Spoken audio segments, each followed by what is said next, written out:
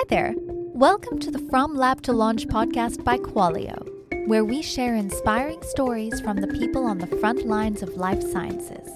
Tune in and leave inspired to bring your life-saving products to the world. Now let's get started with Robert, Qualio founder and CEO, and our show host. Hi, everyone. Thanks for joining us on another episode of From Lab to Launch. I think you'll find today's episode really interesting. Our guest is Miao Ludo. He's an emerging technology evangelist and chief scientific officer at Moth Diagnostics, a company formed in response to the COVID pandemic. Miao has a background in solving problems using biotechnology and helped found the biohacker movement in Australia. This culminated in the establishment of BioFoundry, Australia's first open-access molecular biology lab, with Moth Diagnostics co-founder Adrian Pearce.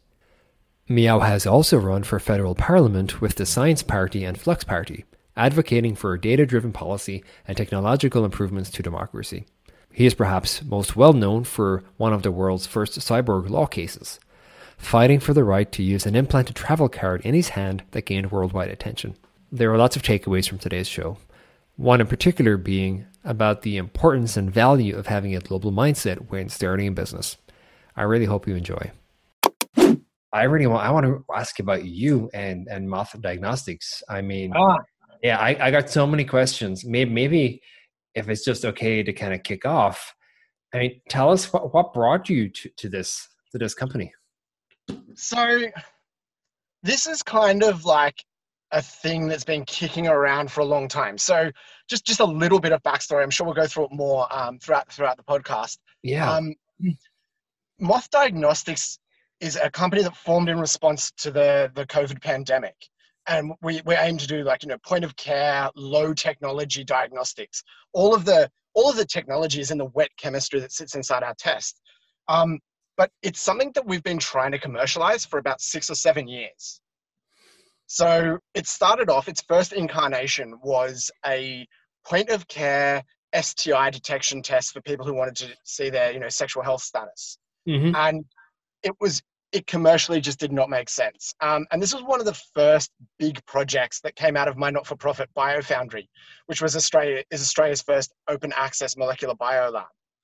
So we took this to a hackathon and we won all these prizes, and then we tried to commercialize it. Mm-hmm. And we just got told by everyone, there's not enough money in sexual health diagnostics to make it work. And there was also some legislative problems that you can't actually disclose people's status for certain conditions. So there's things like HIV or mm-hmm. COVID or chlamydia that are traceable conditions, and a pathologist has to give them the results. So they're like, point of care is not going to work. So we went, okay, fuck it, we're not going to do that. When COVID came out though, the commercial makes sense. So we pulled it off the shelf, and then that was in February on Valentine's Day, and it's now towards the end of the year and we're still going. And one of the biggest stumbling blocks we've had is actually, how do we build a quality management system really quickly?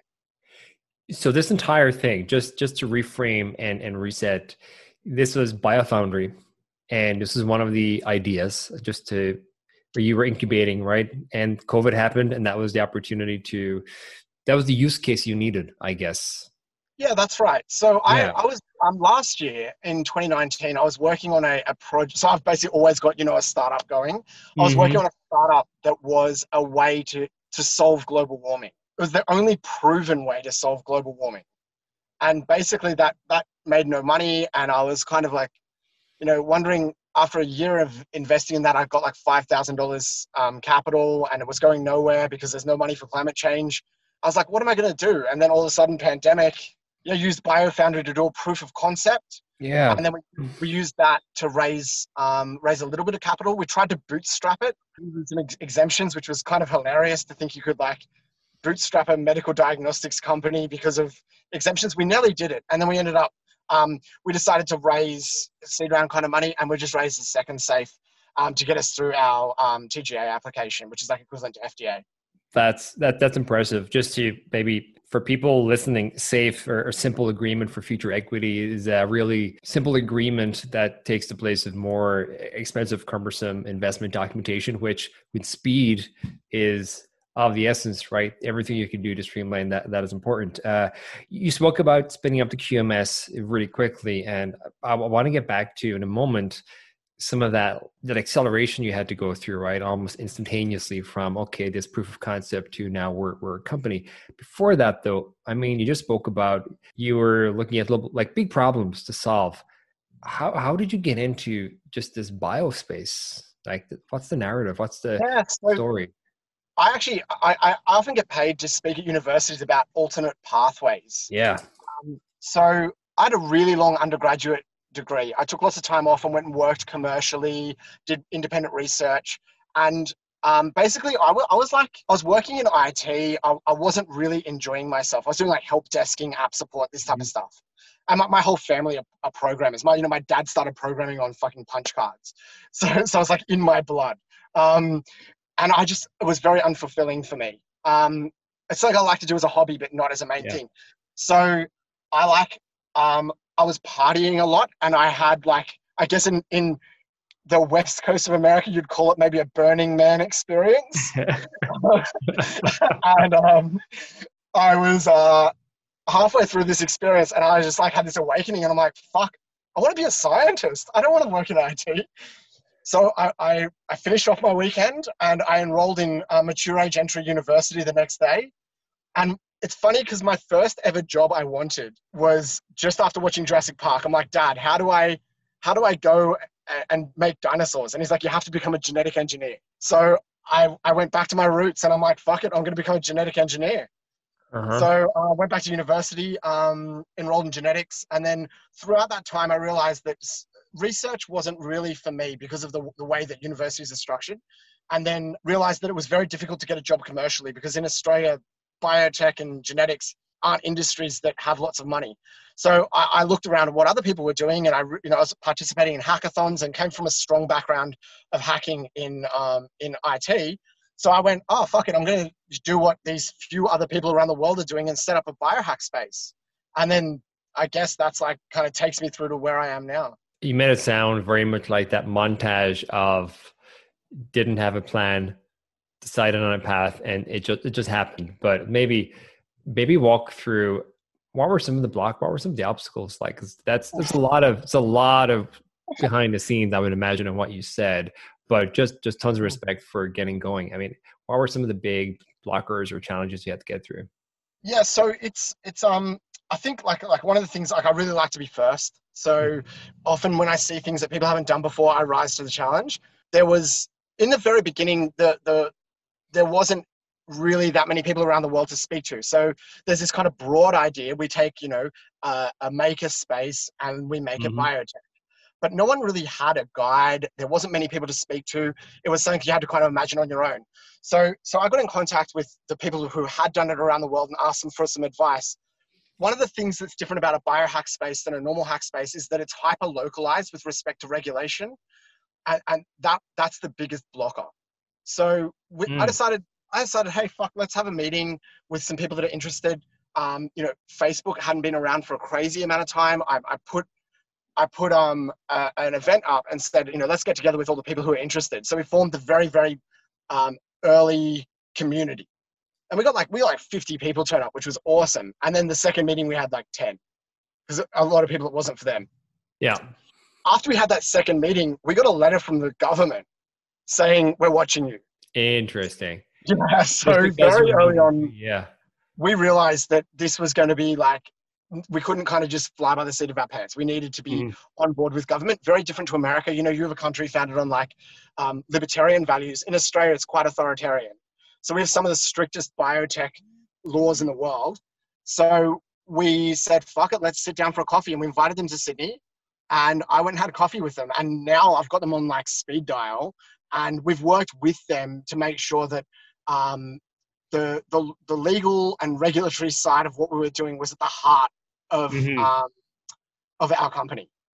How did those lessons learned apply to Moth Diagnostics? Because you said it was Valentine's Day, so February 14th, 2020. Things were, I guess, there were signs, right? And how did you take that and spin up the company? And I'm assuming here, you might correct me, that Moth Diagnostics itself wasn't really a company yet. It was more a proof of concept. Yeah, so we've only incorporated about 5 or 6 months ago. Yeah.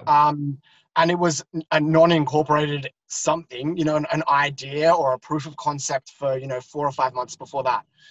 The thing is that the gene control laws in Australia are actually built on ISO 17025, Huh. I think it is, which is the microbiological lab standard. Mm-hmm. So to even get our space certified to meet the basic levels of biosafety, Mm-hmm. we had to get everyone in Australia who was a hacker who was interested in creating these spaces to go through those standard documents together and make sure that we either met, approached, or had a really good fucking reason for not Uh-huh. meeting every single item in the standard. So that was a collaborative effort amongst hackers. We still have that document that we refer to, which is a custom standard. And our dream as hackers in Australia is to make the regs easier to follow. So Mm-hmm. in different parts of the world, when I talked before about hyper-localization, Mm-hmm. in countries like Indonesia, Yeah. their main focus is making sure that their community is safe when it comes to things like drinking water. When we Mm-hmm. speak to hackers in Nepal, it's a combination of like making sure they have access to medications, but also enabling commercialization of good ideas. In Mm-hmm. Australia, it's about being able to do community science and commercialize ideas through not going to jail for breaking the regs. Interesting Our slant. goal, our goal in Australia is basically to write our own biohacker standard that could be used around the world. And maybe I'll try not to go down that rabbit hole because I think we could spend hours kind of digging into some of that. I think it's a fascinating space. Just to pull back a bit and let's look at the last 8 months, right, since you started really working on moth diagnostics and moving forward with it. You Yeah. sound like somebody who just gets going, right? Just gets going and tries to figure it out as you go and bring in people. I think that's a good lesson learned for people about, people always wait for the right time, but sometimes you just got to get going and see how it goes, right? What were some of the lessons Definitely. learned in the past 8 months? Because that sounds like the first time you really started to look at what commercial operation and maybe some of the complexities, some of the detail around the regulatory challenges. I'm curious what you learned so far this year. Yeah, so I think I'd always been interested in the medical diagnostic space, but I hadn't um, ever had a startup which went as quick and had so much interest as this one. Mm, Previously in biotech, I'd been doing things like food and animal stuff. We'll just say broadly a whole bunch of agricultural things, but none of them have the same regulation as a medical device. And the thing that I learned was this was something I kind of put off, and I wish I hadn't. I learned that there's not a whole heap of innovation going on in this space. mm-hmm. Like our only competitor to this service was something that had been around for like 30, 40 years and was substandard. Still the same. Yeah. Yeah. It had like come a long way, but it was kind of like using Google Wave or something like that, and every time I was using it, Can you I'm just like, remember what that oh, is? dude, I love Google Wave, but no one uses it. And people still maintain it, which is crazy. And I did not it know that. came out of Sydney Google office. So I've got this kind of patriotic allegiance to it. Now, oh, by the way, I don't know what temperature is over there. It's like, dude, it's like 35 degrees in my car at the moment, which is like, 105, 110 degrees, something like that. Yeah, it's Um, absolutely fine here. I guess I think in the Bay Area right now, looking out the window, it's probably in Celsius. I would imagine 13 to 15 degrees. What's Once down in my main Fahrenheit? competitor, Yeah. the vaccine comes, I'll have Yeah. to fly over and come and see the office.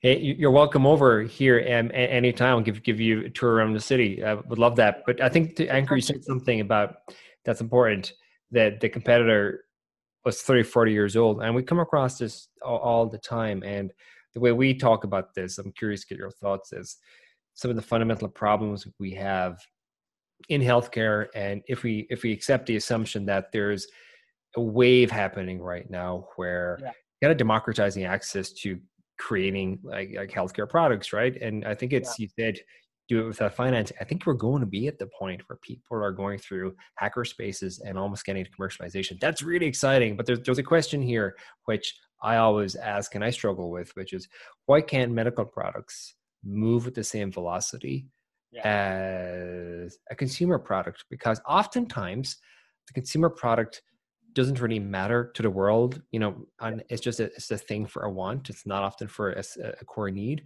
but the medical products actually make a positive dent on the universe, right? If they're successful, yet we have this molasses that just holds them back. And if you look at Qualio and just like that's if we can make a difference. I'm curious how you look at that question. I'm wading through them. I'm wading through the molasses right now. Yeah. So, and I'm sure like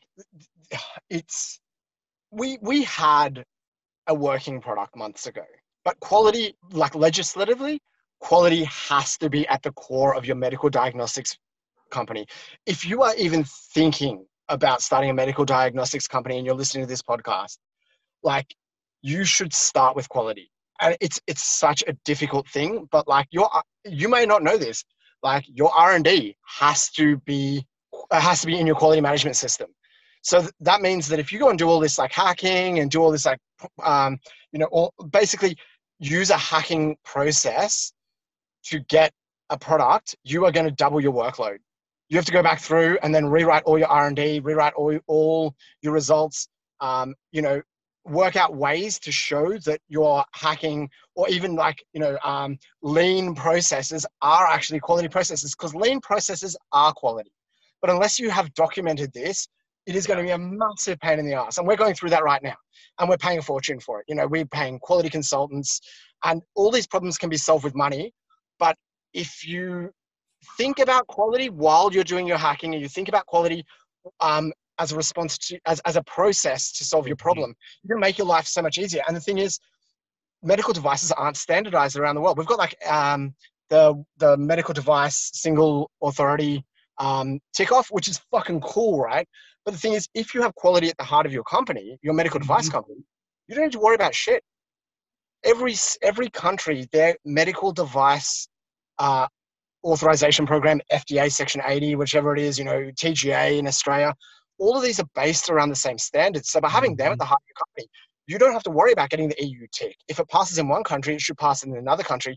The thing is that doesn't lend itself well to a hacking mentality or a lean startup kind of mentality of like, okay, how do you get an MVP without getting the quality stuff done?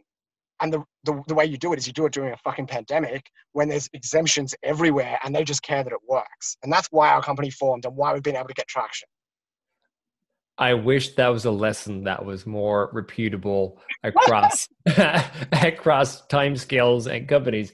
But I'm just going to anchor kind of what you said, is that this is really difficult, and there's an obvious intended side effect, which is there are things which don't exist in the world right now that could exist that would make positive impact, right? And how we solve that. So I think it's useful to hear from your eyes as somebody who's inside the tornado right now, trying to make this happen and work. Just one thing though, going back, you said, you wish it was more repeatable. The pandemic, is increasing. The pandemics are increasing in frequency. This isn't the last pandemic we'll see in our lifetime, but there are elements that are repeatable that people listening should really have a think about, which is how do you exploit the things that the pandemic highlighted to accelerate your business. So, we are looking at one of our target markets to commercialize in is India. And this is because India has a more relaxed regulatory framework. So if it wasn't for the pandemic, I might not have looked at commercializing in India, but there are lessons to be learned that we can look around and say, okay, well, that was really cool. So where does just that? And can we do that there? So is there a country it's easier to get things manufactured? Is there a country it's easier to do clinical trials in? And these are things that if I go into another startup in medical devices, I'll definitely take advantage of those even without the pandemic. So like you can hack your way to the same benefits the pandemic gave you by being globally minded. Just kind of applying a hacking mentality, right, to this as well. So to repeat some of the lessons here, I think are important. The quality has to be at the center of what you do, or else it creates a ton of pain later. Try and get it right if you can at the beginning. Number two, no matter what's going on in the world, you're saying that there's always going to be stuff going on, good or bad. And that always means there are opportunities that get created, right? If you're creative, if your eyes are open to them. Is that a fair summary? 100%. And the thing is, the quality doesn't change anywhere in the world. And after running I ran a startup in San Francisco once upon a time in food biotech space. And a lot of the investors and the people I was surrounded by were very, American centric. And like, I can see why that is. But also at the same time, there are huge opportunities available around the world that if you take the time to go and speak to some people outside the country, speak to some investors outside the country, find mentors that can broaden your horizon, you are going to be able to take advantage of things that will give you an edge over other startups. I've really enjoyed this chat today. I've learned a ton. It's a super interesting story. I'm really excited that we're able to support you with Qualio, and I will be reaching out separately just to get some time to dig in there a bit more detail. Thank you very much. Stay safe, stay healthy, and thank you for sharing some of your journey today. Thank you very much for your time, and please follow along with us and our journey, and looking forward to working more with Qualio going forward. Thank you for listening to this week's episode of From Lab to Launch, brought to you by Qualio. If you like what you've heard, please subscribe and give the show a positive review. It really helps us out. For more information about Qualio, our guest today, or to be a guest on a future episode, please refer to the show notes. Until next time.